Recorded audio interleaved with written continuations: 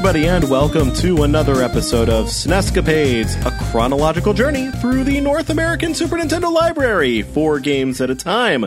We play them briefly, judge them harshly, and rank them, and that is pretty much all you need to know.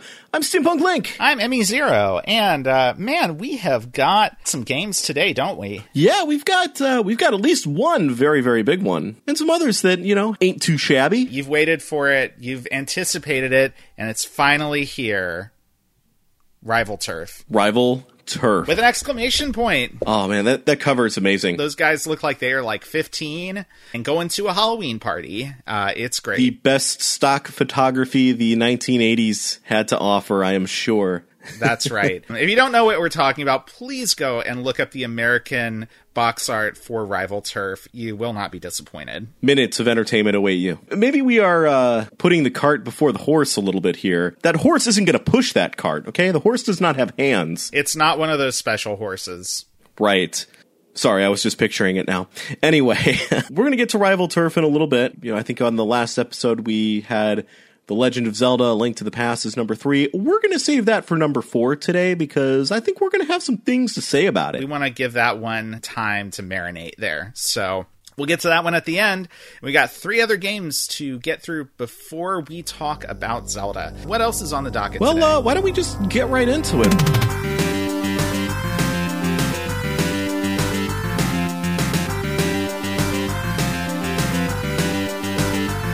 Start things off with Raiden Trad.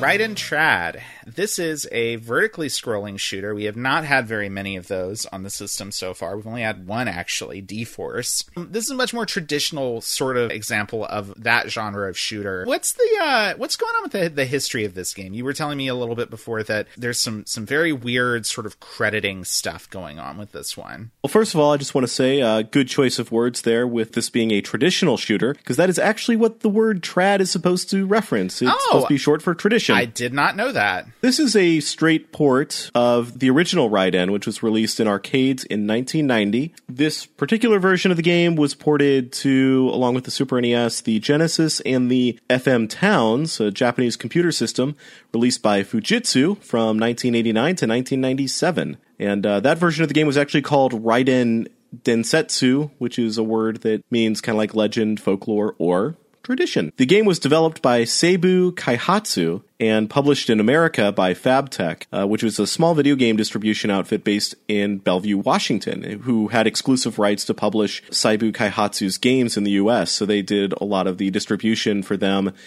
getting their arcade cabinets into stores and arcades here in the US. They lasted until about 1999 when both companies kind of went away, although Seibu Kaihatsu apparently still exists in some form. I didn't quite understand how that worked. And also, the rights to the Raiden series now belong to a company called Moss, which seems to consist mostly of former Seibu Kaihatsu employees. Adding to the confusion is the fact that there are just a whole lot of ports of this game that were all handled by different companies for the most part. For the Super NES, it was published by Electrobrain, with some of the duties being handled behind the scenes by Micronix, who were somewhat infamous for shoddy ports, especially on the NES. They were behind the Ghosts and Goblins port on the NES, for example. They were one of the sort of shadow developers that Capcom outsourced a lot of their early Famicom NES games to. Before Capcom was really like developing their home console games in-house, they used Micronix, and those ports did not turn out well for the most part. Appearing on the title screen, Electrobrain and also Toei, which I was a little bit baffled by because I couldn't find what their role in this game was. It turns out they actually handled the Super Famicom ports, and I guess they just decided to leave both companies' names on the title screen. So there you have it. A lot of companies had their hands on this at some point or another, is what I'm saying. And yeah, the end result that you get here is, I think, a pretty decent version of Raiden. I've played Raiden in the arcades. I don't know if you have. This is not a terrible representation of it. I have not played it in the arcades, though, so I don't have a good point of comparison. But yeah, I mean, this seems all right. I mean, obviously the graphics are better. The gameplay is smoother. This does feel a little choppy, but really, it's not too bad. It's quite playable. There's not a bunch of really egregious slowdown. It's pretty consistent, I would say, for the most part. It's fun to play. It's pretty straightforward as far as this type of game goes. I don't know that there's a ton to really say about like the way it plays, but it's a very solid version of this game, I think. Yeah, I did kind of like the way that the playfield is actually wider than a single screen, so when you go to the left or right, the screen will actually scroll in those directions a little bit, kind of revealing a bit more of the playfield. That is cool.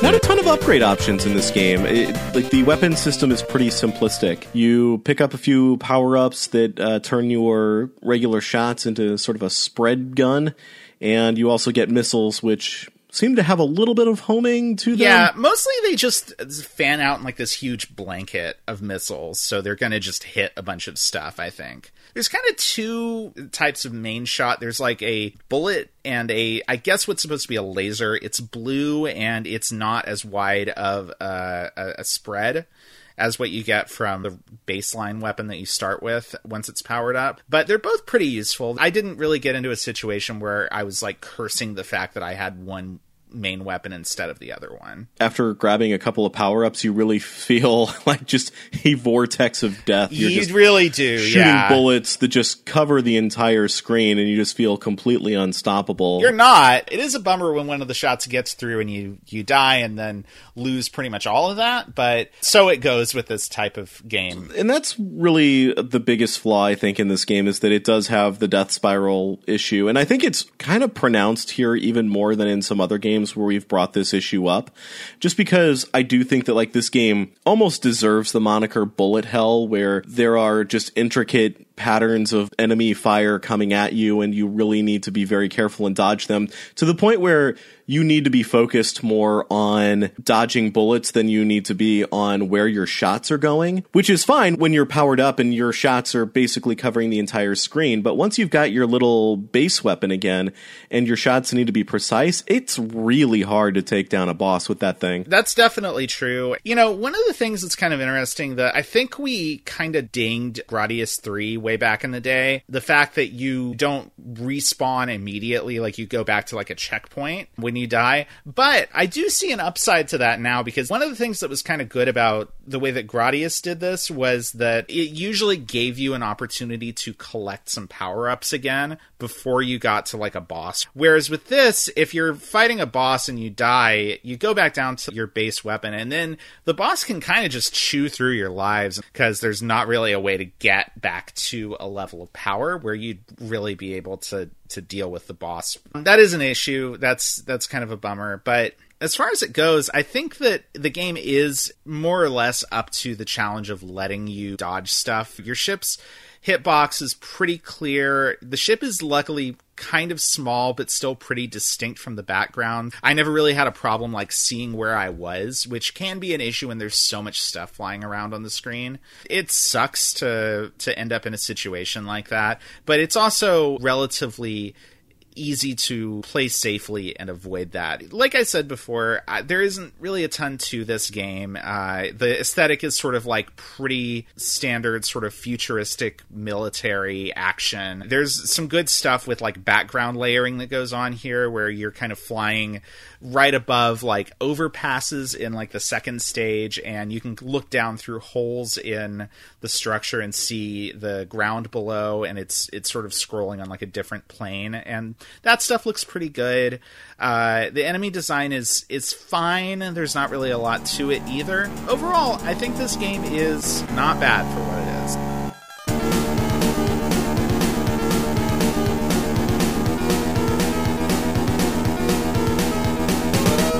I'm already looking at the list here, trying to figure out where I think it's going to go. We've got a lot of shooters up here that are pretty high on the list, and I just don't know if this quite reaches those heights. I don't think so either. Like, despite the fact that I've said this game is playable, and it is, it's also kind of choppy, and it isn't also tremendously distinct in a lot of ways. I wouldn't really put it up with, like, the best shooters that we have on the list here. I'm kind of looking at starting from D-Force and going from there, because I think even though D-Force had those cool cool Mode 7 bells and whistles. I didn't enjoy playing it. I think it can go a little bit higher, but I don't think it goes too terribly higher. Like, I would be okay with putting it above Super Adventure Island, for example, because I didn't really think much of that game. I agree. I think this is better than Super Adventure Island.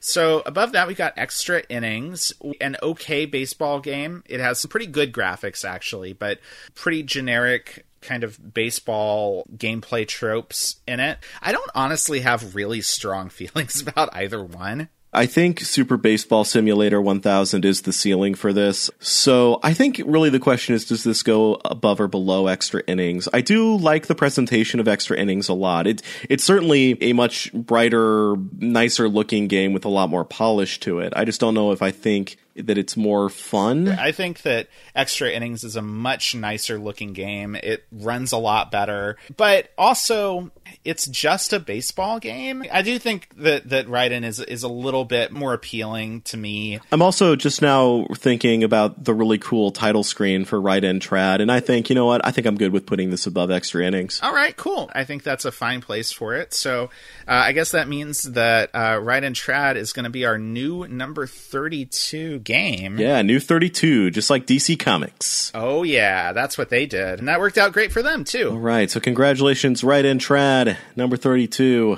Woo. Not quite the halfway mark, but you know. Better than D-Force. You got that going for you. And hey, speaking of games that are going to be greatly boosted by the fact that they don't have a lot of competition in their genre right now, let's move on to our next one. All right.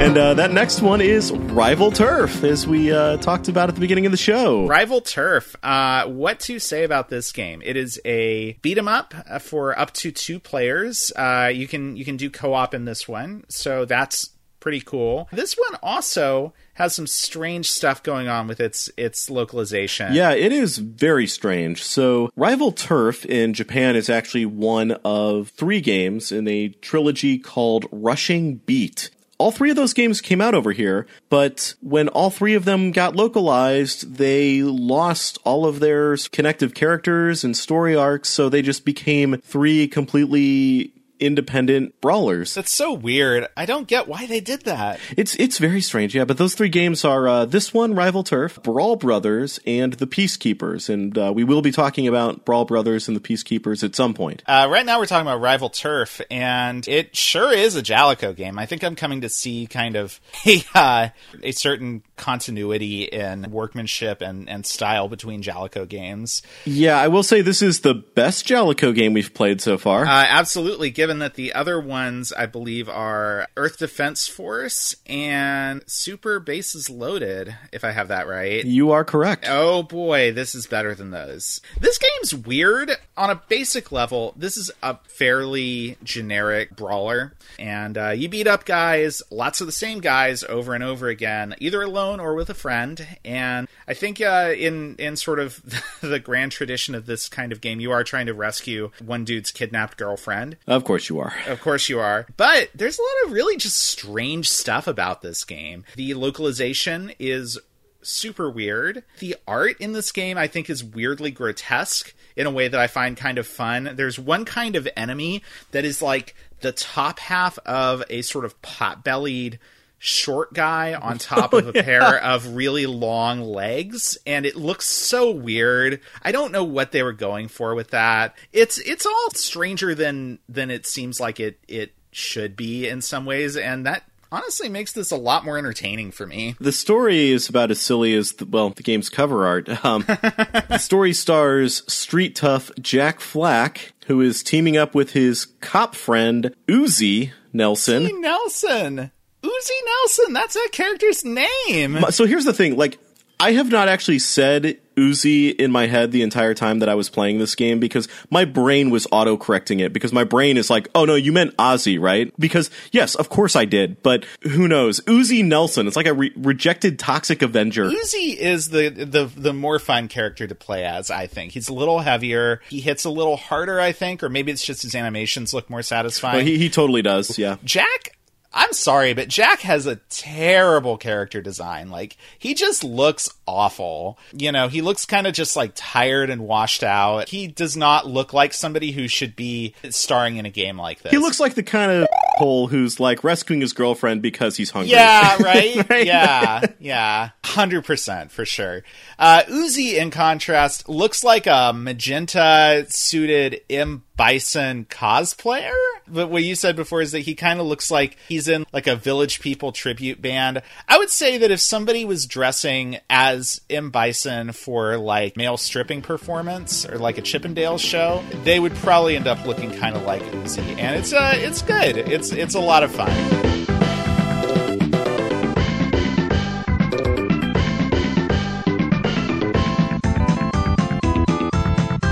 It's reasonably fun to play in the sense that it is a perfectly functional brawler. It is weird looking. It's got some strange stuff with the text in the game, but it's also very janky. It feels like it's sort of just barely glued together in some ways. Some of it just feels like decisions were made that almost certainly had to be out of necessity. Like, okay, we're out of time. We just have to ship it this way. Like, the way that health works in this game is very strange. It's something that I don't think I've ever seen in any other fighting game or brawler. The health bar seems to drain after your character gets knocked down and starts getting back up. Almost like the game's code is not calculating how much health a character has until they're getting back up from their downed animation. Let's say you're being thrown, which is a move that does just a silly amount of damage in this game. Yeah. Yeah. As you're flying through the air, your health bar stays stagnant. So you're not really sure, okay, is this going to cost me a life? I don't know. I'm going to have to wait the few seconds for my character to start getting up and see what happens. And what this always results in is your character starts getting up, and if they're out of health, they'll just fall right back down and groan. And it's kind of funny, but also just, you know, it doesn't make for very snappy gameplay. It doesn't seem like that's the way that should work. If I were making a game, this feels like something I would have had to have done just because, like, okay, it's good enough. If we can't do it any better than this, at least we have something working and we can ship it. The other thing I was very annoyed by is the fact that it felt like enemies were just constantly kicking me out of combos. Like, yeah, that you couldn't just keep punching somebody and stun lock them like you can in a lot of brawlers. Like, they would just kick me and I would suddenly not be able to move anymore, and I would have to either jump out of the way or wait for them to down me. The way I made the most progress in this game, once I realized that you couldn't really stun lock enemies properly, was just by doing the like elbow jump move over and over again, because it wasn't a stun lock, but it did so much damage that a couple of connecting hits with that would just down most enemies. Yeah, it felt like the only smart way to fight was to just kind of cheese everything by constantly doing jumping attacks so that I could get in and out really quickly. Other than that, this game has a couple of options. You can actually turn the friendly fire on and off, which is kind of nice. You can make the game a little bit easier by just turning it off. It's also got a setting called anger mode, which if your character's low on health and is about to lose a life, they will temporarily get a boost of strength, and I guess making them invincible for a few seconds. They'll start flashing, and they'll be able to do more damage that way. I don't know. I turned it off when I played, not knowing what it was, and then when I checked back, I was like, oh, I should have left that on. It sounds like it would have made things a little bit easier for me. I think you get 5 continues in this game, and that's sort of it. That's generous enough that, like, even not playing super well, I was able to get through, like, 3 whole levels of this game. Which is fun because the first few levels, you're just like inexplicably fighting your way to a stadium, through a stadium, and then through like, I guess, a construction site. And then inexplicably, after you beat up a dude that just sort of looks like Casey Jones from the Ninja Turtles, you just jump in a helicopter and go to South America. And then you're fighting guys there instead. And the story was completely taken out of the American version of this. Like, there's no cutscenes in this. So there's no explanation for why you've just gone, you know, down south to fight some guys in a jungle.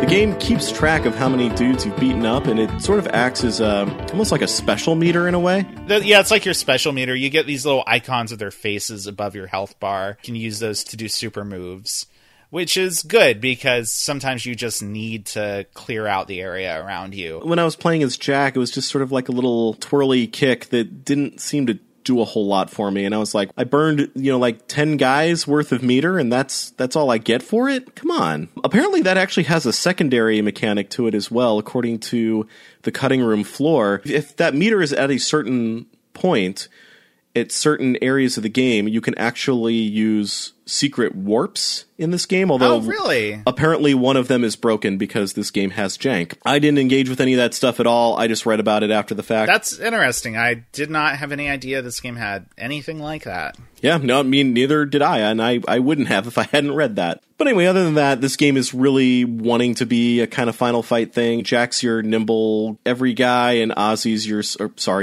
is your slower wrestling move user. It does have the co-op up on Final Fight. That's one thing that Final Fight on Super Nintendo did not manage to do. But like you said, it's pretty janky in a way that Final Fight just isn't. Playing this game did make me appreciate more what Final Fight was able to accomplish visually on the Super Nintendo. It is a really good looking game, and it is very faithful to the visuals of the arcade game. It's actually kind of made me think a little bit more highly of Final Fight in hindsight, which is... Well, it's probably not a great thing for this game, but, On that note, we just want to start going into the list here, because I think the 500-pound gorilla in the room is, do we think this game is better than Final Fight? It does have co-op, and being able to play a brawler with a friend is huge. Final Fight has that polish to it that just makes it look really slick that this one absolutely does not have. Does the two-player co-op alone make up for it? To some extent it does. It helps a lot, for sure, but I think the fact that it is quite amusing in some way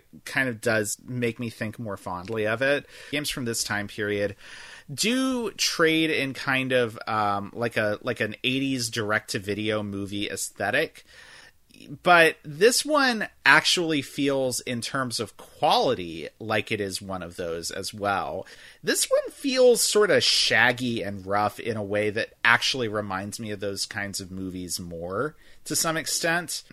And I don't know if that's good or not, but it's interesting. I think maybe there's an argument that this is a more fun brawler in some ways than the Super Nintendo version of Final Fight that we have right now, even with the jank. I don't know. What do you think? Because here's the thing. I'm looking right above Final Fight at number 20, which is Super Smash TV. I think I would rather play Rival Turf with somebody than Super Smash TV with somebody. Or at the very least, I think that we would have fun longer playing Rival Turf over Super Smash TV. After Super Smash TV, we get into some tricky territory because we've got Populous at number 19 and Draken at number 18. And these are harder to compare to something like Rival Turf. Though, I mean, I will say, like, Draken also seems to suffer from a lot of jank, and I think it suffers a lot more as an experience for it than I think Rival Turf does. I would even put Rival Turf as high as number 18 above Draken, maybe. I would probably say that Super R-Type is a ceiling for this game. Definitely don't think it touches Joe and Max, so I was going to say, like, Super R-Type would be the last one I would even have a conversation about, and I think you're right. I think it can go below Super R-Type, so it sounds like we've got a new number 18. Rival Turf, number 18 on the list. And I guess with that, we're going to move on to our next game.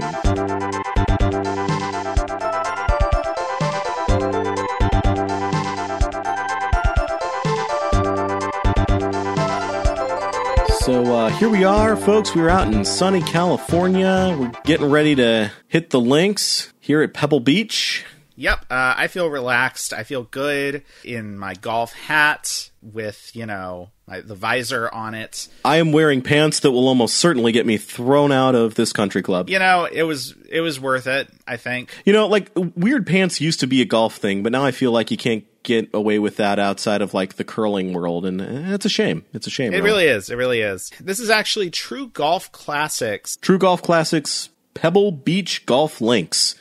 Smoky golf links. So, what did you think of this one? I liked this one. So this game is in many ways very similar to True Golf Classics YLI Country Club, which we played a while back. It does a lot of the same stuff with kind of like a pseudo 3D presentation with a lot of different information on the screen, lots of meters and little things you can adjust to make sure you're you're doing exactly what you want to with the ball.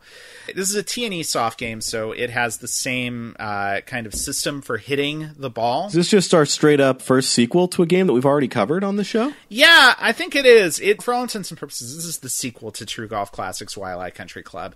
And I think that this really kind of polishes up a lot of aspects of how the game is presented and how it plays.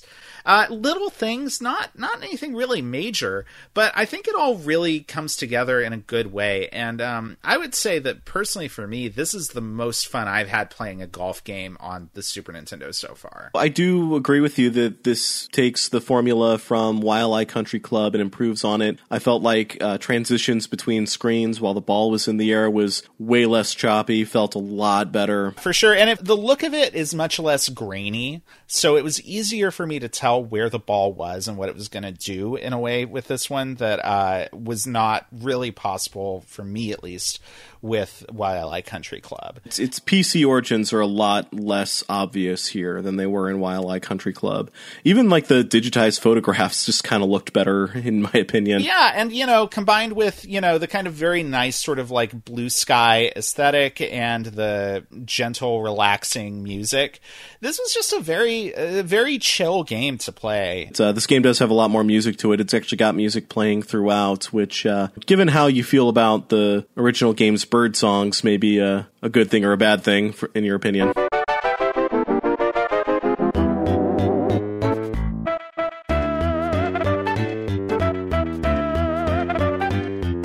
I'm fine with the way this works. Like, the thing with the red dot moving across the ball is a little weird. It's a little bit conceptual in a way that is maybe awkward at first, but I got into the swing of it pretty easily, and I had a good time with this. This is where I think we're going to have a bit of a disagreement on this one. When we were talking about PGA Tour a few weeks ago, I think I was lamenting the loss of the red dot system on the ball that denotes where your club is going to make contact with it. This is a really nice, precise thing. It still involves some skill because you want to time it just right. But after having played PGA Golf Tour and kind of getting the feel for the triple click system, I kind of get it now. And now I see why that became the standard. It's so snappy. It just keeps the game moving. It just feels right. That's fair, yeah. The other thing, though, that I really didn't like about the meter here is that it doesn't just fill and then slowly drain.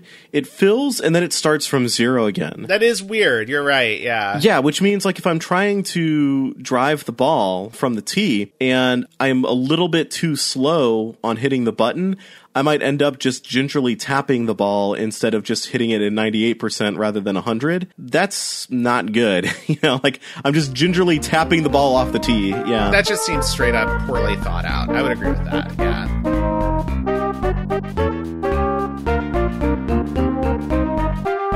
When we were talking about Waialae Country Club from 1991, we were kind of talking about how cool it was to be able to play on a representation of an actual golf course.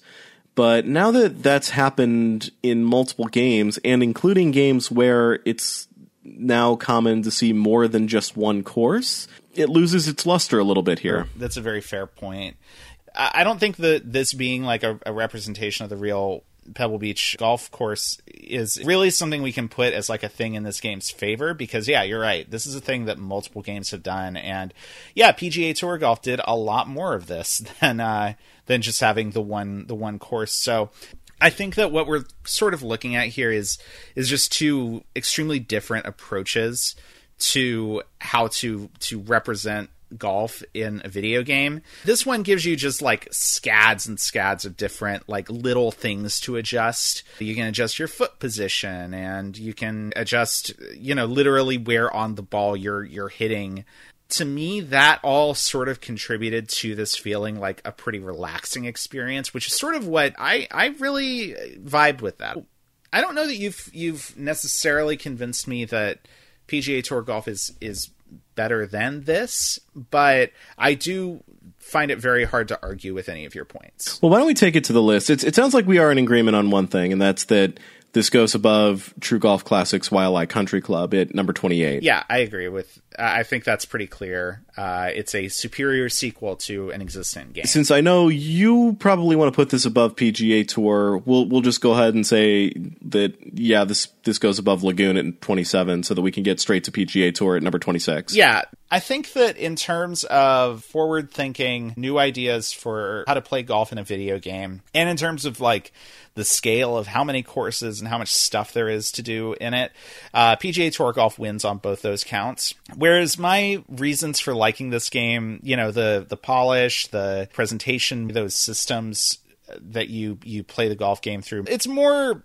subjective, it's more idiosyncratic. So given that, I think I am actually okay with putting this right below PGA Tour Golf. When I say it's snappier, like, I don't mean to say that I think it's more intense or that PGA Golf Tour isn't also a pretty chill experience, because I think it is. I think presentation-wise, it doesn't do quite as much as the True Golf Classic series has done up to this point, but I also think it's cramming a lot more content in there. Yeah, totally. I do just think that the triple click system just has an ease of use that just feels so good. It's hard for me to rewire my brain now after playing PGA Golf Tour back to the idea that, okay, no, I got to be patient. I got to wait for the ball icon to come up and wait for the positioning of the dot on the ball. No, I agree with you. And I think that this placement does make sense. So that would make True Golf Classics Pebble Beach our new number 27 game. So once we got another clump happening here. We got Hal's Hole-in-One, PGA Golf Tour, and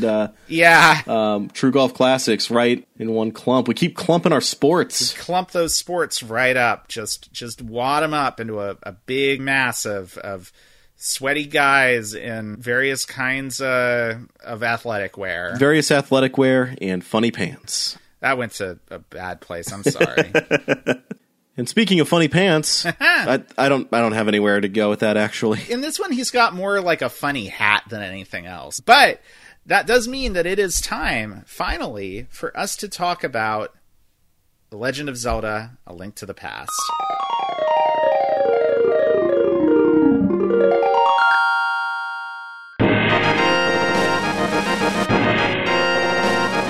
A Link to the Past.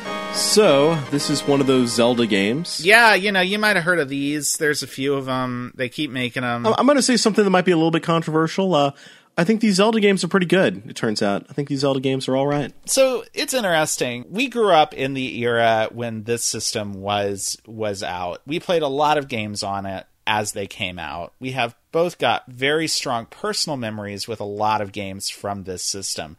But I don't believe either of us had really spent much time with A Link to the Past before we played it for this show. No, I definitely have not. This is really my first time playing it in earnest. And thing is that I didn't play any of the Zelda games back when I was a kid because they just looked really intimidating to me. I remember watching a friend of mine play the original Legend of Zelda, and it looked really cool, but I just remember thinking, like, I have no idea how he knows to do any of this. How does he know to go in there? This all just looked way over my head and just intimidated me to the point where I never pursued these games. I don't even think it was until like the Wind Waker that I started going back and thinking like, I'm going to give these Zeldas a try. And I think at that point I got the reissue of Ocarina of Time for the GameCube. And I played through that and I was like, oh, there's something to this. This was really, really amazing. And then I played Wind Waker and I really, really liked that. As for me, I never played the original Legend of Zelda, but my cousin had a copy of Zelda 2. And I played that quite a bit and then spent a lot of time watching him play it. I never got that far in that game. I find that game extremely inscrutable in some ways, less so now than I did back then, but it is one of those weird sequels that Nintendo would make back in the day that was just far afield from what you would expect from it. So even though I hadn't played the original Zelda, I had a lot of trouble getting my head around sort of a lot of what you were supposed to do to progress in Zelda 2. And then I didn't play this one because I just kind of missed it. I didn't have a Super Nintendo until a little bit later on, and I didn't know anybody who had this game, so I never really saw it and didn't really know kind of what it would be like. So I didn't have any kind of like real excitement for Zelda because I just didn't have any context for like what these games were really. And then I did play Link's Awakening, the Game Boy one, when they did the Game Boy Color re-release of that. And I liked that game a lot. I never finished it, but I enjoyed it quite a great deal. And then when the 3D ones started coming out, I played Ocarina of Time. I played Majora's Mask. I was in for the series once they did the move to 3D. But I had never played this one, and playing it now, that seems like a really remarkable hole in my gaming knowledge, because I feel like this is sort of the equivalent of watching like a classic movie that everybody references, and you didn't realize that all the things that they were referencing were references because you hadn't seen the movie. In a way, as I'm playing through it now, I'm kind of wishing that I had played it as a kid, because I think that my fears about, the game kind of being intimidating and impenetrable are kind of fixed in this one. Not completely, but to a pretty good extent, that I think that even for somebody who is intimidated or just doesn't like bothering with those kinds of open-ended games, this one wouldn't be that bad. It signposts you very well. You're free to explore just about anything from the outset, but it always kind of takes you back and says, hey, when you're ready to get on with the story, this is where you need to go. And it's really good about that. And it also provides hints in case you do get a little bit stuck. There's actually like a character you can go to that will just tell you what the next thing you should do is. It's like a fortune teller, which is a really smart thing for a game like this to have. I'm honestly kind of surprised at how many sort of player-friendly touches there are in this game. Like, there's a fast travel system in this game. That seems like such a modern thing, that to have that just sort of show up in this game and be very convenient and well thought out is pretty impressive to me. One thing that I think is really impressive about this is that there's a lot going on in this game. Like, there's a lot of interactions that you can have with the world. It never feels unnatural when anything happens. Like, it always kind of just feels like this is just the world of the game and it all just sort of works together, which is a pretty tough magic trick to work out, to make a game that is complex but feels simple and feels very straightforward. And the more I played of it, the more of those touches I found. This game kind of blew me away in a lot of senses.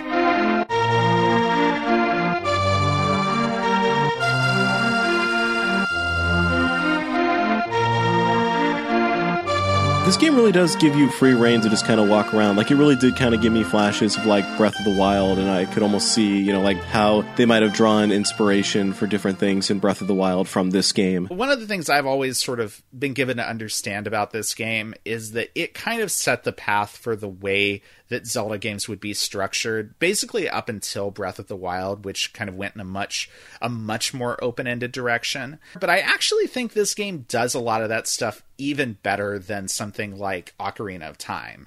Like, I honestly, looking back on it, there's a lot of stuff that is done in this game that is then just done again in Ocarina of Time that I don't even think Ocarina of Time does quite as well as this.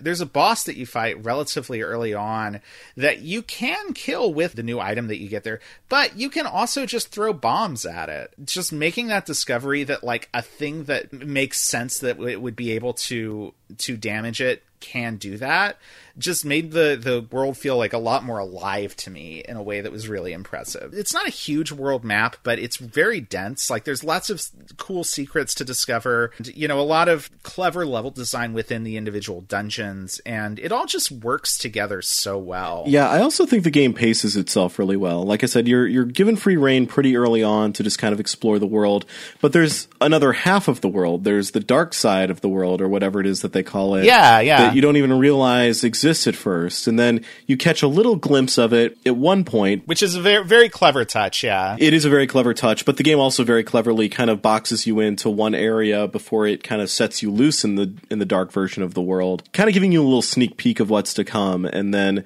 you go back to the light world, you finish up a few other things, and then you can kind of travel between the two more or less freely. And that's when, like, the second act, if you will, opens up and you're given 8 new things to go out and do in the dark world. Once I kind of discovered the mechanics of the dark world and things started clicking into place at that point, and I started realizing, like, okay, I really want to go around and poke at the world and try and find some things. I didn't do a lot of side questing up until the point that like I cleared the first 4 main goals in the light world. And that's when I kind of realized, oh, I can go out and do more. I think I was kind of reading some things wrong. And this is where I maybe get into some of my nitpicks with this game. So at one point I had to move one of the blocks, kind of like the sliding blocks in the original Legend of Zelda, where you just have to move one of the blocks out of the way to access something or to open a door. Link does a little animation where he's trying to lift something, but I was reading that as he was trying to push something and was unable to do it. So I was reading that as I can't move this. And that had me kind of backtracking and going through and trying to figure out what on earth I could be doing wrong until I finally read a guide and just realized I was pushing the wrong button. Things like that happen to me a couple of times in the game as well. Like, you go to confront the game's sort of secondary villain, and he retreats out of the room into like this other area, and you're supposed to follow him into that area. What I couldn't really figure out was how to actually do that. And it turns out you're actually supposed to use your sword to slash at the curtains at the top of the room in a particular place to get through. And for some reason, I just wasn't lined up quite right to do that, so I didn't think that was working. So I went and like explored a whole bunch of other stuff and tried to figure out like if I was missing something else in that dungeon. Did it let you leave that room? Because I thought you couldn't. Well, no.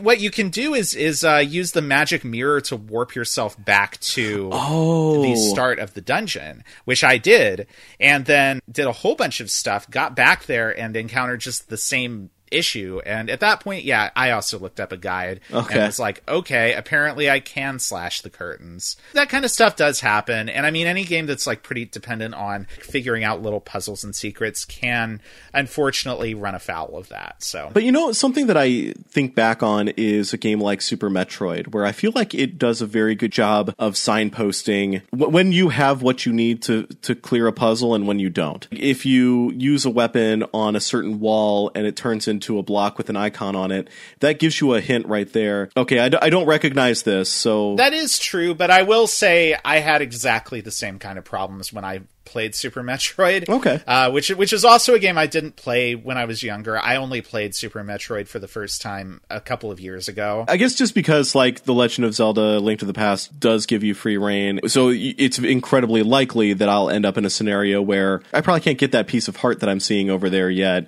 I maybe need something else. Instead of trying to find a solution to it and banging my head against the wall only to realize, oh, I can't get that yet. Or vice versa, leaving it behind only to realize later that, oh, hey, the power to get that was inside me all along. That's right, yeah. I wish that there was a better way of signposting those things, and I don't know what that system looks like. I think of something like Super Metroid, but even that isn't perfect.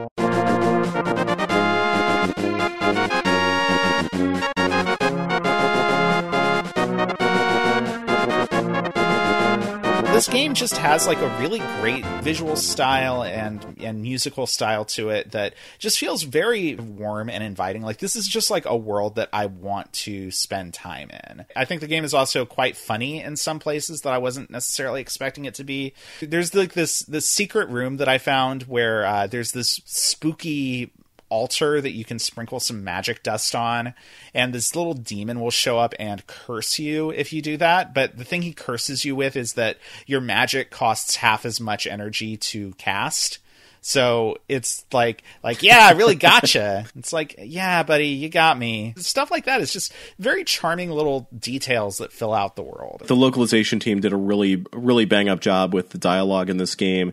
I really feel like I'm getting the sense of what the author's intent was here. Like, if something is supposed to be humorous or if something is supposed to be a little bit more dramatic, like, that all comes through really, really well. It does, and there's even some kind of pretty, like, emotionally effective scenes, things that I was really surprised worked as well for me as they did. We can both talk about, like, kind of particular annoyances with it, because there are some, for sure. But overall, I'm personally I'm really impressed with everything that this game pulls off. Me misreading some stuff early on got me frustrated, almost to the point where I almost bounced off of it. But once I figured out what I was doing wrong and then, learned a few more mechanics, everything just really started clicking into place. Yeah, do we want to start talking about the list and where this might go? Yeah, I think so. I mean, obviously we're looking at the upper end of the list here. Why don't we start with Final Fantasy II? I want to have that conversation because I really don't know off the top of my head if I think this is better than Final Fantasy II right out of the gate or not. I am going to say I do think it's better than Final Fantasy II.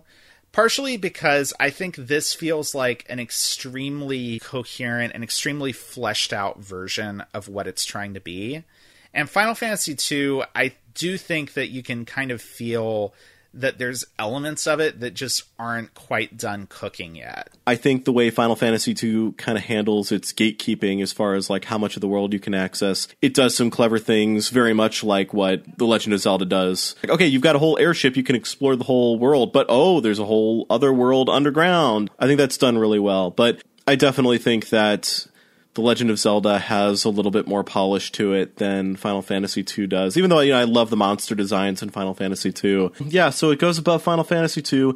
Then we've got Super Castlevania 4, and here is where I think, as pretty as The Legend of Zelda is, I don't think its presentation is quite as just colorful and that it just pops in the same way that Castlevania 4's does. You see, I'm not sure I would quite agree with you. I mean, obviously, they're doing pretty different things. Super Castlevania 4 is, in a lot of ways, it's really kind of showing off what the Super Nintendo hardware can do in a lot of ways.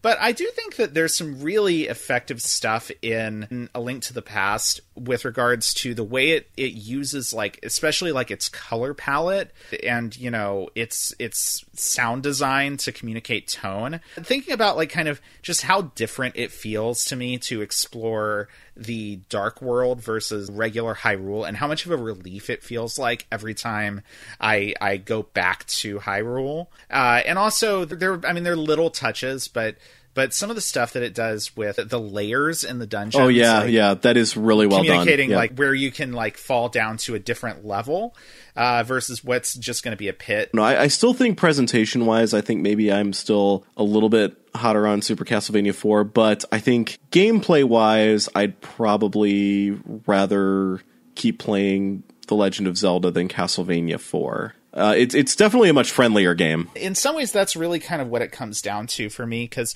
we're comparing two incredibly good games here, right? I honestly think that the amount of mystery and the level of detail in the environments in The Legend of Zelda, like the sense that there's always something else you might find, and regardless of the fact that the game is sort of just a much lengthier experience than Super Castlevania 4, the fact that like the dungeons keep introducing new kind of gameplay ideas and new kind of little puzzles to solve, altogether I feel like there's just more to it than there is to Castlevania. Yeah, I think I agree with you there. It's hard because I really do think a lot of Castlevania 4 and just I really think that the folks at Konami just went all out with that in a way that like they didn't need to. Castlevania feels like it's so much more than it needed to be a serviceable Castlevania game on the Super Nintendo. And the other thing, it's so predictable, right? That of course Legend of Zelda is going to go above Castlevania, and part of me wants to make an argument that it doesn't belong there, but I don't think I can. I mean, if you sincerely want to make the argument that Super Castlevania 4 is a better work of craft. I mean, I honestly don't think I can. The Legend of Zelda is just this really intricate puzzle box, and I just want to keep poking at it, and I'm just compelled to keep playing it in a way that I'm not quite compelled with Castlevania 4. They're both very good-looking games. And at the end of the day, yeah, I would rather play Zelda just because I know there's so much more for me to kind of tinker with. Okay, so this goes above Super Castlevania 4, and then we got to have the conversation.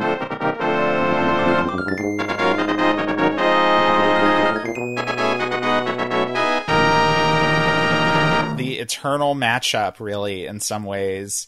Super Mario World versus A Link to the Past. Having looked at both of these games pretty extensively, and to be clear, I have a much longer history with Super Mario World. That being said, I still think Super Mario World is the number one game. I don't think Zelda surpasses it. Partially because, these are both games that really were made by a lot of the very same people. And I think in some ways they do kind of similar stuff in different ways. But I do think that because there's so much more going on in Zelda, it does lead to some of those frustrations that don't exist in Super Mario World, which is also kind of a vast puzzly thing where you can sort of poke around and find different secrets, and it's doing a lot of effective but not super showy stuff with, what the Super Nintendo can do. And I don't think there's any time at which playing Super Mario World becomes unfun, whereas there are situations with Zelda where you keep dying on the way to a boss in a dungeon, or you're stuck and you can't figure out what you're supposed to do next, and it's something very simple that you just don't realize you can interact with the world in that way. Those situations just don't exist for me in Super Mario World. That's where I would sit on that. What do you think? I think I agree with you there. Again, it's almost unfair just because it's difficult to know like what the foolproof way of making a Zelda game would be, where you can clearly signpost with. Yeah, that's the thing. Maybe that doesn't exist. I mean, maybe that's just endemic to what those games are. Yeah. Exactly. And I will say that, those people out there for whom the original Legend of Zelda was just too big an undertaking because you're just given too much freedom from the outset, I think that A Legend of Zelda Link to the Past has a really good balance in place there with those little waypoints on your map that tell you where you need to go next without restricting you from exploring and things like that. I think it's a really good balance. It's one of those things where it's like I almost feel bad saying that I don't think this game goes above Super Mario World because of something that's just going to be inherent in the genre, and it's something that you're either going to be game for or you're not. This is sort of like, I don't know, what's a better album? Pet Sounds or Revolver, Like, they're both very, very good. They're both great. I like that you went with Revolver there instead of Sgt. Pepper's. Revolver's a better album. I'm going to say that on here. People can get mad at me if they want. You know what? I'm not even going to argue that. No, you're not wrong. It's just that I always hear Sgt. Pepper versus Pet Sounds, but yeah.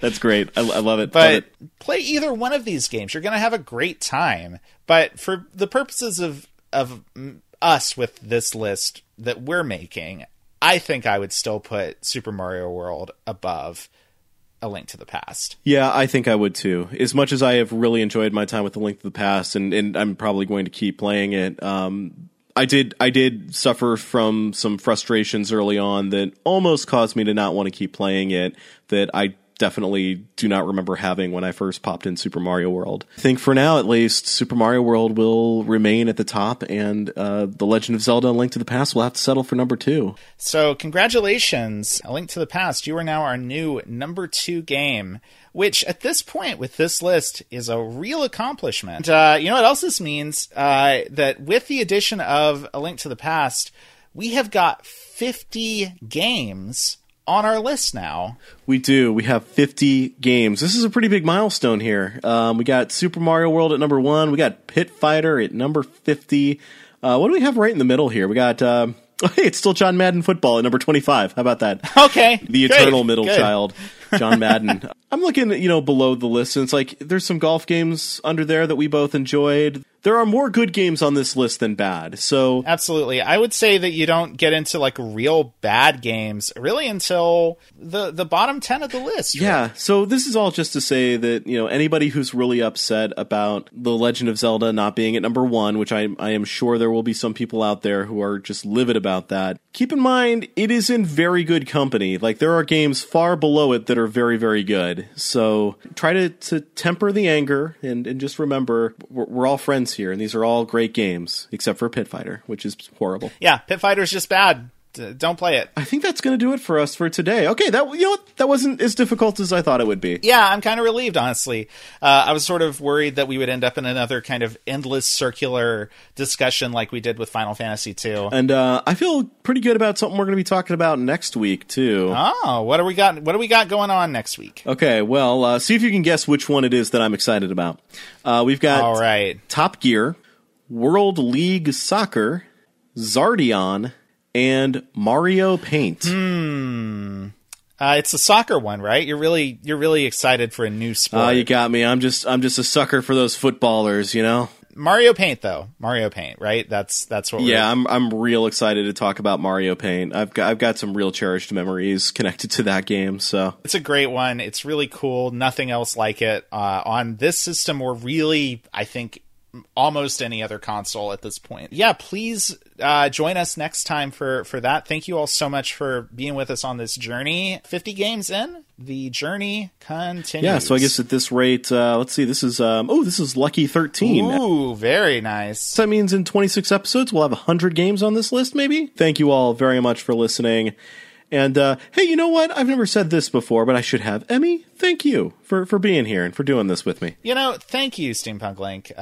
You do a lot of work to make this all happen, and, it is great being here with you every week and discussing these games. All right, well, thank you. Thank you for thanking me. And thank you all again, and hopefully you've all thanked us. And if you have, thank you for thanking us. Thanking you. Until next time, I'm Steampunk Link. I'm Emmy Zero. Play it loud.